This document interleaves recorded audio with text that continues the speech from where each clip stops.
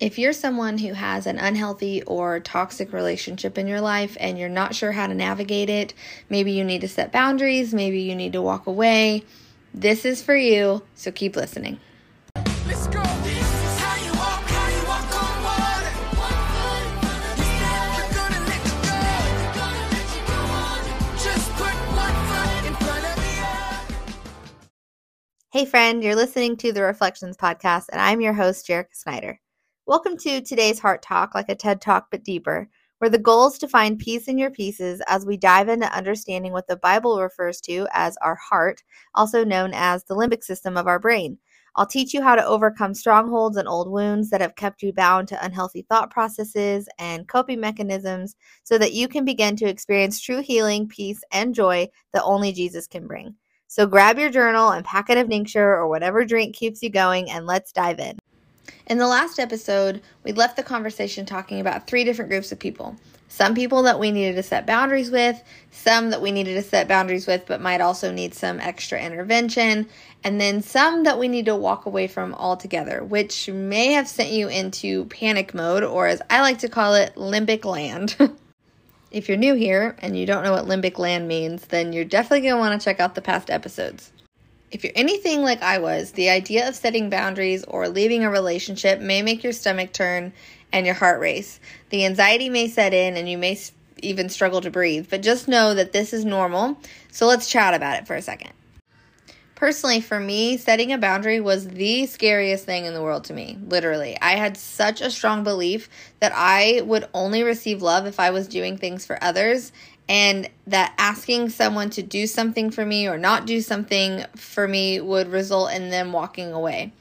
In fact, it did seem like anytime I did anything for myself that someone didn't like, or if I couldn't be there for them in the way that they wanted, they would walk away. And a lot of times they would tell me that I was only focusing on myself. So I stopped and just submitted to being a doormat.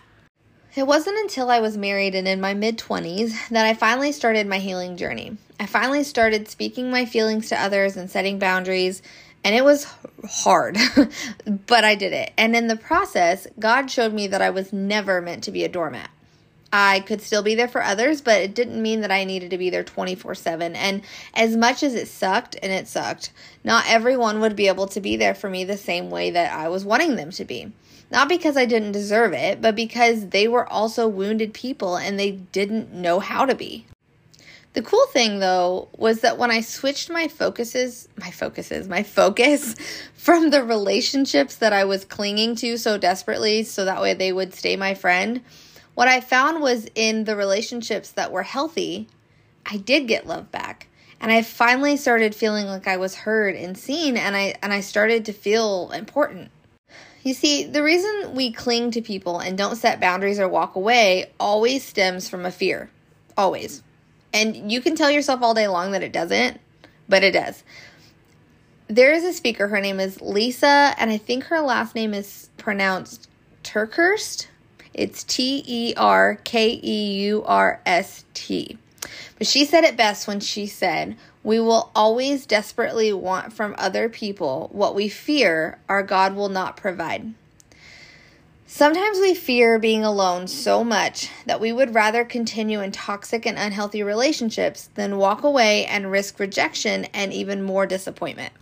And as much as we believe that God can do anything, we've dealt with so much disappointment in the past that we struggle to believe that He will do it for us.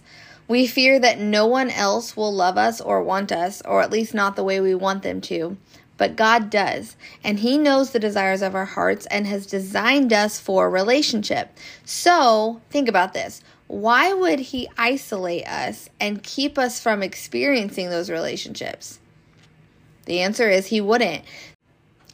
Believing that may take some healing, so make sure that you continue following these messages because that is what our goal is here. That's what all of these episodes are all about. I want you to be able to experience that healing so that way you can start to believe the things that God feels about you and says about you.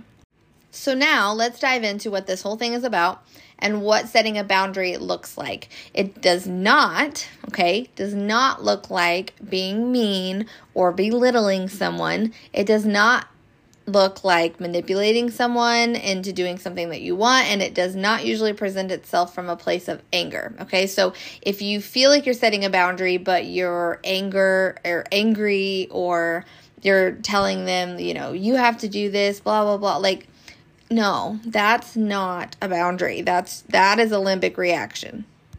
Some examples of what setting a boundary may look like is saying something like, quote, "My heart wants to say yes, but unfortunately I cannot," end quote.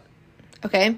You can include in there if you want, my time management doesn't allow it or whatever, but you don't have to explain yourself here. You can just say, I want to say yes to you, but I can't. Okay? Another example might be to say something like, "It hurts me when this happens, so I have to separate myself from it when it does." So you're not saying you have to change or you have to do anything, but if you're going to continue to do this, then I need to walk away when it happens. Another example you might say, "Your feelings are valid here. I see that you're upset, but I cannot allow you to say those things to me." You're seeing where they're at. They're heard, they're seen. You're recognizing that, okay, they're feeling very triggered here. But that doesn't mean that you get to just say and do whatever you want to me. And so that kind of goes in with the example I mentioned before that one. But, I'm not going to allow you to be mean to me or to say hurtful things to me because you're upset. The thing we need to realize is we are all wounded people. And you've heard me say that before. And without boundaries, there is no protection for the relationship. And this is actually even biblical. The very first thing that God did with Adam and Eve in the garden was set a boundary for their protection. Throughout the Bible, the more mankind sinned, the more boundaries were presented. It's not about rules and it's not about being in control. It's about protection. But does this mean that all boundaries are healthy? No. Actually, a lot of us think we are setting boundaries, but in reality, we end up just building walls. And walls always lead to isolation, not protection. There's a difference in shutting people out and guarding your heart, aka your mind, but more on that later. In the previous episode, I mentioned there are different groups of people that you might navigate in different ways. The first group were those that you couldn't really get away from, so things like neighbors, classmates, coworkers, etc. And yes, you could technically get away from them, but it's not always ideal or easy. So if that group is acting out in unhealthy ways, it's time to set a boundary. I have an example of this with a couple coworkers from my past. So I was working a sales job, and I had a couple of coworkers who were extremely unhealthy. And one was a guy who had some serious trust issues with women and also felt like he was God's gift to women. And I'm not saying that in any sort of resentment or judgment here. He would literally tell you that to your face if you asked him. And he had dealt with a unhealthy woman. I don't remember if it was a wife or a girlfriend, but I know that she was unfaithful. And he was very bent out of shape about that and was constant. I mean, I'm talking all the time, making comments about how my husband was probably at his job and sleeping with the secretary. Obviously super unprofessional and not okay. Then he would proceed to make comments every time I would eat lunch, every single time, about how I was always eating. It got so bad.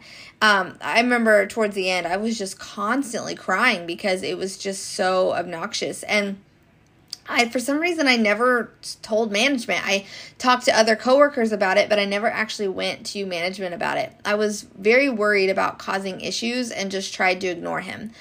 He eventually left, and I lost so much sleep over this situation. I cried, like I said, multiple times, and I never set a boundary like I should have.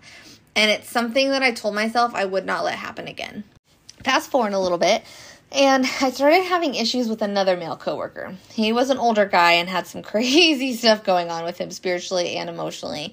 He openly would talk about his problems with me, and a lot of it would proceed to him taking his anger out on me when he would have bad days. I obviously have a psychology degree, so I recognized a lot of this in him. I also had been going to church and saw a lot enough to know that there was definitely something going on. So that was not an assumption that I made about him going through things spiritually and emotionally. Like, he had some demons, definitely.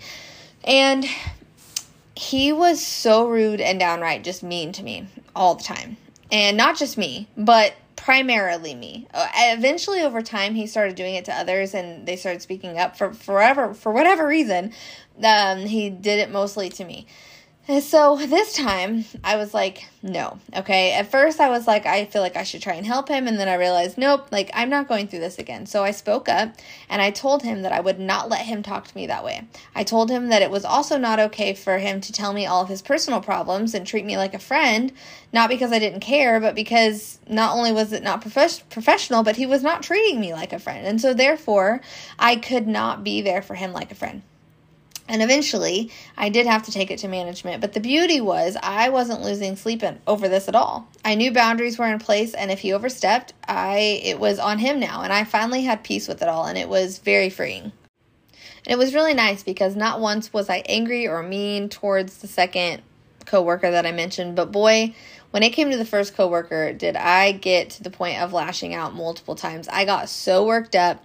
He would push and push and push, and I would find myself often breaking, like I mentioned. And so when I say boundaries are protection, I don't just mean to protect the relationship that you're in. I'm also talking about for yourself, mentally, emotionally, all of that. So the next group of people are those that feel unhealthy but are fixable. It's where both of everybody in this relationship are all willing to work on themselves and are typically people that are very consistent in your life. So boundaries are necessary here too, but typically you're going to need some type of mediation. And these people are going to be like your spouse, family, close friends, things like that. Boundaries with these people may feel more personal too, so you may let them in more by letting them be aware of your wounds or your buttons, but finding ways to navigate hard conversations with them is also very necessary, and sometimes if the relationship is unhealthy, you'll need someone there to help or listen. Obviously, if the relationship is a healthy one, then you may not need the step of having somebody there, but this episode, we are talking about unhealthy relationships, and those definitely will always need some extra help or love. So some examples of this may look like counseling programs, therapy sessions, workshops, challenges, exercises, things like that. And sometimes even writing this is weird for some people, but sometimes even writing letters to each other that were proofed by another healthy influence in your life are also very therapeutic and something I am constantly recommending to people. Something I really want to point out here too is that going to therapy and counseling is not a negative thing, okay? Literally everyone needs it. I even go, okay? And this is what I do all the time. But a lot of people don't go because they're afraid that someone is going to point out their flaws or tell them they're wrong, which internally makes them feel like they're bad, right? So not going because of those reasons is extremely unhealthy, okay? The only way you're going to change, heal, and grow is to be aware of your unhealthy thoughts and behaviors. And I just want to point out here that if that is your reason for not wanting to go to therapy, then you're already recognizing that you have something that you need to work on, okay? I'm not saying that to point it in your face. I'm saying that because if you already have the awareness, then there's no reason for you not to go. All right, so let's dive into the third group, which is those that we need to walk away from. The ones who, no matter how many boundaries you set or how many times you ask them to not treat you a certain way, still continue to push and poke your wounds. These are typically those we would consider toxic or narcissistic. I mentioned before how everyone has coping mechanisms and unhealthy behaviors, and they all stem from fears. Those with narcissistic personality disorder have some really deep wounds. And the idea of giving somebody else the power to hurt them is like terrifying, utterly terrifying. A lot of the times, these feelings are so deep that they have pushed them so far back that they're now subconscious. So, can they get help? Yes, but they usually won't, because recognizing their flaws and becoming vulnerable means lowering themselves, which is more than likely in their brain means that they're going to result in extreme pain. I'm not usually good at coming up with examples or scenarios, but I thought this one was kind of clever. Have you ever seen someone who is afraid of heights, but somehow manages to put themselves in a situation where they're high up, maybe on a ladder or something? But the thought of coming down, right? So they're up. I'm personally thinking of a movie, where somebody's like, yay, I did it. Like, I conquered my fear. Like, I'm up here. I climbed this ladder. And then they look down, right? And the thought of coming down is even scarier than just staying up there. And so then when you try and go up there and you say, hey, no, here, I'll come help you down. And you start to climb up the ladder and they go into panic mode. They just start kicking. They start flailing around. They're like holding on to the ladder for dear life. And they're like, no, you cannot get me down from here. Like, this is where I'm staying and I will not move, right? That is literally how somebody with the NPD, that's literally how their brain works. They really struggle with that idea of coming down and not being so high, right? They create this high of themselves. And if they come down, they go into panic mode. They'll lash out in anger, whatever they've got to do to get you to just not take them there. Unfortunately, the problem is they don't see it. Literally, somebody with NPD could be listening to this right now and recognize that feeling, that ladder scenario, right? And still refuse to see it. They will find every reason to convince themselves that nothing is wrong with them, because if they allowed themselves to see it, all of their flaws and wounds would be exposed. And because of that, walking away is the only healthy boundary you can really set with that kind of mindset. Now, some of those with NPD are smart. So they know they have flaws, and then they know that there are certain things that they can say, to say, oh no, like, I know I'm not perfect, I have flaws, but usually their flaws are going to resemble positive things. So they care too much, they work too hard. Things like that.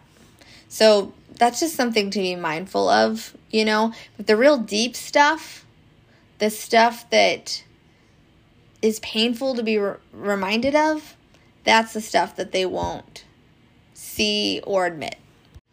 And I know that this feels hard because you have probably dealt with things in your past that made you feel very alone and very unloved. So for you, at least in this relationship, you know that you won't be alone, even if that means feeling unloved. That feeling of not being loved is something maybe that you've become callous to. You're used to that feeling. You expect that feeling. So the idea of leaving seems easier. Yes, it hurts to feel unloved, but because you've grown to expect it, it doesn't hurt the same way rejection from somebody that maybe you were receiving love from, or, for whatever, a healthier relationship in your life, right? Or the idea of a healthier relationship in your life. That person really has the power to hurt you because you're not expecting it. So it just feels easier to stay here. Basically, being alone would hurt way worse in your brain, so you've stuck around despite the consequences. Does this feel familiar? The reason I know this is because that is who a narcissist goes for. They want someone who is easy to pick on. Same idea of a bully in grade school. They only pick on the one smaller than them because they know they won't fight back.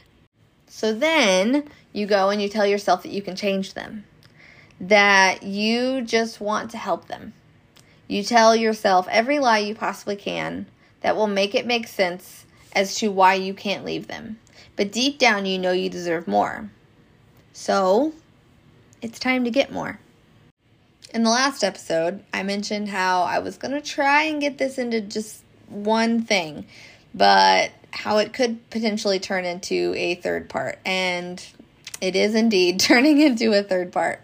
If you can relate with anything from the last couple paragraphs, then I encourage you to check out next week's episode. I'm going to help walk you through steps that you can take to help you safely walk away from this friendship or relationship or whatever it is. And my goal is not only to help you feel safe in doing so, but also to feel strong enough emotionally to handle it. But please note, if this person that is narcissistic, that is somebody that I'm describing as somebody you should walk away from, if this person is a spouse, then I think it's important to note that this may look a little different for you. And I'm going to touch on that in the next episode as well too. And I know that this feels hard and scary and vulnerable, but I promise you that you can do this. I say this in every episode and I always will, but you're not alone, okay? And if the situation that you're in involves physical abuse, do not wait until the next episode. Call somebody immediately and ask for help. Physical abuse is never okay and will never get better if they refuse to see that they have a problem. You can do everything right. You can meet every need. But the thing that you can't do is heal their wounds and fix their fears. You can pray for them all day long. I mean, you can go above and beyond to do everything you know to do. But the thing is that there has to be some give on their side of it. And it's just like with God, how he gave us free will. And so they have to be willing. And if they're not, and they're abusive, there's nothing you can do or not do that's going to change that. And a lot of the times, if somebody is being abusive, there's definitely something spiritual going on there. So, definitely, even if you don't attend a church, find a church. Let them know what's going on, because that's the only way that that's the only way. that's what you need to do.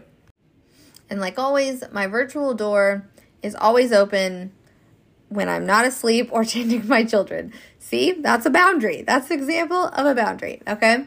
So follow me on Instagram, find me on Facebook, whatever you got to do. But if you need anything, just let me know. Thanks for hanging out with me this week, and I'll see you next week. Bye, friend.